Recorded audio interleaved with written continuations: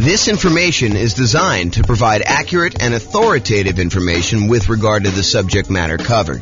It is offered with the understanding that the presenters are not engaged in rendering legal, accounting, or other professional services. If legal advice or other expert advice is required, the services of a competent professional should be sought.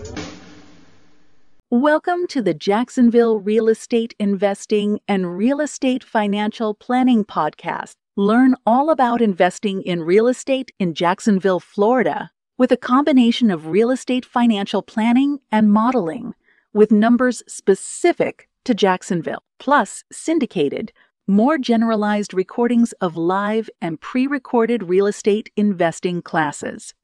Not all of them specific to Jacksonville.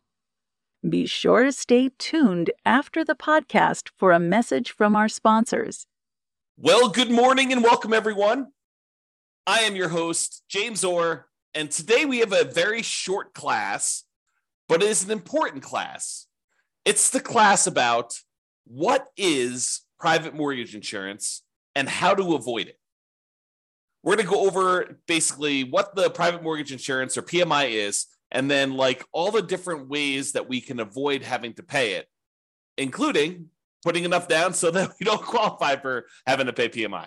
So let's jump right into it. So what is private mortgage insurance or PMI? The Consumer Financial Protection Bureau website defines PMI as private mortgage insurance, also called PMI, is a type of mortgage insurance you might be required to pay for if you have a conventional loan. Like other kinds of mortgage insurance, PMI protects the lender, not you, if you stop making payments on your loan. So really, this is how I like to describe it. This is my layman's version of what private mortgage insurance is. You go to a lender and you say, hey, Mr. and Mrs. Lender, I would like to go buy this property. They say, great, we would love for you to buy this property. We will loan you money in order to do that. They're like, okay, I would like to put 5% down. They're like, well, I would like you to put 20% down. And you're like, no, I really would like to put less than 20% down. I'd like to put 5% down. And so they say to you, okay, I'll tell you what. You pushed hard enough. We would be willing to make you a loan and allow you to put less than 20% down. However, we're concerned that if you decide for whatever reason, something happens to you or the world falls apart, that you may stop paying on this mortgage and walk away. And if you do that and you only put 5% down, we could lose money. We might have to take the property back. We might have to pay some expenses to get the property back. We may have to wait for several months while we're waiting to actually be able to foreclose and get the property back. We may need to do some repairs on the property when we get it back. We may need to hire a real estate agent in order to sell the property and pay them a commission. We may need to, hire our attorneys to do the foreclosure. So we might have some pretty significant expenses. And we're concerned if that does happen, then having 5% of equity in the property might not allow us to get all of our money back. In other words, we could not walk away with 95% of the property value should you be, should you default on the loan and we have to foreclose and get it back. So I'll tell you what we're willing to do. If you go pay this third-party company, this insurance company, and this insurance company is going to protect us in case you default and we end up losing money on the deal, then we will go ahead and accept your 5% down payment. And because it's a little riskier for us to do this too, we will also charge you a small premium on the interest rate. So that's what's going on. I mean, the mortgage company, they want to make you the loan, but they want you to put 20% down. But you really push hard enough. You're like, look, no, I don't want to put 20% down. I really want to put 5% down or 7% down or 10% down or 3.5% down or 0% down. I really want to do one of these other loans like USDA or VA or FHA or even conventional with 5% down. And yes, some of those I realize don't have mortgage insurance, like the VA. They have a funding fee instead. I understand that. But the idea is that they would prefer you to put 20% down. And you're telling them, I would prefer to do another loan where I put less down. And they say, well, okay, we'd be willing to do that. It's going to be riskier for us. So we're going to charge you a higher mortgage interest rate. And we need you. We require you to go pay this third party private mortgage insurance company that will protect us in case you default. It shifts some of the risk of you defaulting from the lender to the insurance company. So they're sharing in the risk now. The insurance company is collecting these premiums, and they've calculated it such that they're profitable. They're collecting more money from all the people paying private mortgage insurance than what they're having to pay out to lenders. And during really good times, when the market's going up 5, 6, 7, 10, 15% per year, they're probably doing really, really well. But they don't know that the market is going up when they do the initial private mortgage insurance. It could go up for 6 months and then it could go down a lot. And then they'd be on the hook for a lot of these things. So they have to look at the aggregate of all the different people, all the different markets over time and say, okay, now we think we're going to be profitable by collecting this premium from you and being able to pay out in case you default and they have to pay to the lender to protect the lender. Okay. Now, for FHA loans, PMI is called mortgage insurance premium. Same thing, right? Same idea. It's still protecting the lender. They have upfront version, and then they have both, and in addition to that, they have an annual version. So the upfront one is called, as you might have guessed, upfront mortgage insurance premium. That's the one you pay when you get your loan. There's a fee you pay when you get the loan upfront. Plus, there's an annual, usually paid monthly, mortgage insurance premium, MIP, on FHA loans. For conventional financing, it's just called PMI, private mortgage insurance. Okay. Now, how do you avoid it? The really simple way is put down 20%. I'm going to go over some other things we can use to avoid it. But remember how we discussed this, right? The lender says, look, I would love to make you a loan, but I would require 20% down. And you're like, no, I would rather not put 20% down. And they're like, okay, you pushed hard enough. I would be willing to give you this loan for less than 20% down, but you will have to get this private mortgage insurance. Well, one way to not have to pay PMI is put 20% down. Okay. Now, there's some other ways to do it too. But I do want to comment on this 20% down idea. There is a belief out there, and it's a belief I'm working hard to help people understand the nuances to it, because it's not always 100% true. But there's a belief out there that, look, I want to go put down this minimal amount. I want to get maximum leverage. I want to get the maximum return I can get on this very small down payment that I'm making. And it is true that when you do put less down, it amplifies returns. Honestly, it amplifies returns in both directions. If you have negative cash flow, it amplifies that negative cash flow return, which is negative. And if you put less down, it also amplifies any type of things that go against you. Like if property values happen to go down, that gets amplified too. So it's an amplified return, not always a better return. Subtle point, okay? Now, so a lot of investors want to put minimal amount down in order to be able to make these investments. And I think the other reason why is they think to themselves, look, I'm going to put this small amount down and I'm going to be able to buy more properties, have a bigger asset base, get to my financial independence goal faster by having more properties acquired quicker. And what's interesting is that is not always true. And I've done math on this in 300 US cities. And I continue to do classes on this. So if you haven't heard one of those classes where I talk about, is it better to do one thing or another? We do this comparison in some of those classes where we say, look, instead of you going and doing like a nomad strategy where you put 5% down, you buy a property, you live there for at least a year until you save up the next down payment and you've lived there for a year, which is a requirement of the lender. Then you go buy your next property with 5% down, you convert the previous one to a rental, and you repeat this process, and you're able to acquire properties relatively quickly with relatively low amounts of capital invested. Because you're putting 5% down every time you do this. When we compare that strategy to taking the extra time to save up for a full 20% down or 25% down, or heaven forbid, save up 100% and buy a property with no mortgage, completely unleveraged, sometimes it is faster for you to have saved up for 20% down than it was for you to save up for the 5% down. Maybe not faster to buy your first property, but faster to get to financial independence. And it blows people's minds every time I show them the math because it's counterintuitive a lot of times, right? You think to yourself, hey, I'm going really slow in the beginning because I'm taking this extra time in order to buy my first property. But by the time you buy your first property, that property may help you save up for the second one.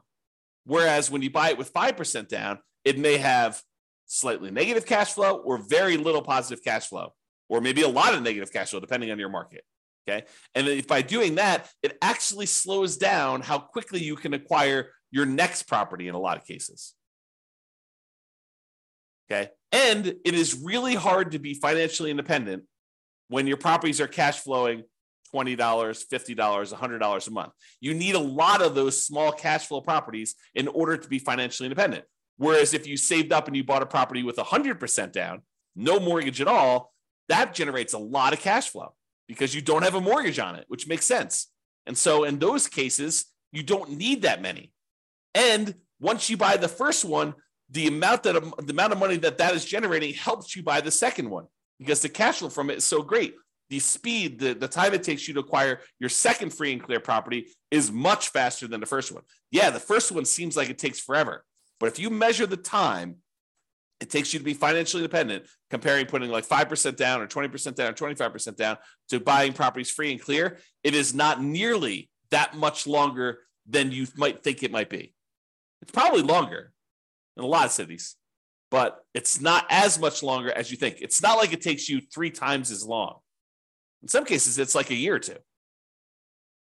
And then you don't have any risk of leverage in that case. You don't have any PMI. You've really optimized your investment in that way. Not optimize your return on investment, but optimize the investment. You're getting like a really big chunk of return on it. Okay. I've kind of diverged there. So when you put 20% down, it may require you to save up for a longer time, which may mean you're buying a more expensive property because property values are probably going up, right? Not necessarily, but a lot of times they are. And it may mean you're getting higher interest rates. If interest rates are on their way up, that could happen. So there are some risks in saving more money to put more down. You know, when you do the 5% down, you're able to acquire properties now. Sometimes you could lock in lower prices and lower interest rates. Now, if interest rates are coming down, it may work the other way. And if property values are correcting, if they're coming down, it may work the other way. But a lot of times we don't know. You know, we could speculate, we could guess, but you know, if you had asked me at the beginning of COVID if property values were going to go up or down with what seemed like the entire economy shutting down and our limited ability to get out there and show properties and all these restrictions on stuff, if you had asked me if I thought property values were going to go up or down, I probably would have told you down. I would have thought, hey, you know, I don't know for sure, but you know, if we can't show properties, if it's harder to show properties, might be harder to actually move. Might be harder to, you know, when the economy is completely shutting down and a lot of people are losing their jobs and a lot of people look like they were getting sick and dying. I mean, you could have argued that, you know, end of times, the real estate market's going to crash. What happened? Not that. Hard to predict sometimes. Really hard to predict. Okay. All right. So how to avoid private mortgage insurance? Put 20% down. Really easy. Or if you already have a loan, you could pay down your loan balance so that you are below 20% loan to value. Oh, sorry. So you're below 20% equity, not loan to value. Got to rephrase that. I'll say 80% loan to value. Look at this. Correcting in real time. So pay down your loan balance so that you're below 80% loan to value. Now, with FHA, can you do that? If you pay down your loan below 80%, can you get rid of your PMI that you have, mortgage insurance premium, on an FHA loan that you already have? The answer is no. FHA is one of those loans where you have to pay it off. You have to either refinance or sell the property in order to get rid of your mortgage insurance premium. There are some exceptions. You know, if you go look at the FHA matrix, you can put enough down, and there's some things that can happen where you can do that. But if you're putting 3.5% down to get an FHA loan, which is probably the majority of folks on here, especially if they're buying, you know, duplex, triplex, or fourplex, or trying to minimize their amount down, then paying down to an 80% loan to value, either organically, just with natural mortgage payments, or putting extra money into the deal to try to get below 80% with the FHA loan, you're not going to be able to do that. However, if you have a conventional loan that you put 5% down or 10% down in order to acquire it that way, or 15% down, you want to buy a non-owner occupant one, you could do that too. And then you're like, hey, look, I made a mistake, or I didn't have the money then, but now I have the money. I want to go below 80% loan to value and get rid of PMI. You can do that. You can pay your loan down below 80% loan to value, request that the lender remove PMI, and we'll do a whole class on that.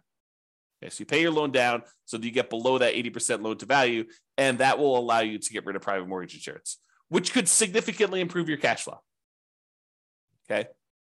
Another way to avoid private mortgage insurance is when you get your loan, you can voluntarily tell the lender, look, I will voluntarily take a higher mortgage interest rate if you give me a credit that you then use in order to pay a one-time upfront mortgage insurance premium, a private mortgage insurance payment, instead of doing it monthly. So he said, look, I don't want to do monthly PMI because it's really going to hurt my cash flow. One thing you could do, you could bring money yourself to the table and pay a one-time upfront private mortgage insurance payment and not have a monthly PMI payment. That would improve your cash flow. Or what a lot of people don't necessarily know is you could say to the lender, look, if I pay you 0 points right now, interest rates are 6.5. However, if I pay you $5,000, I can get 6.25. But it works in the other direction too, where you could say to them, listen, I will voluntarily take 6.75.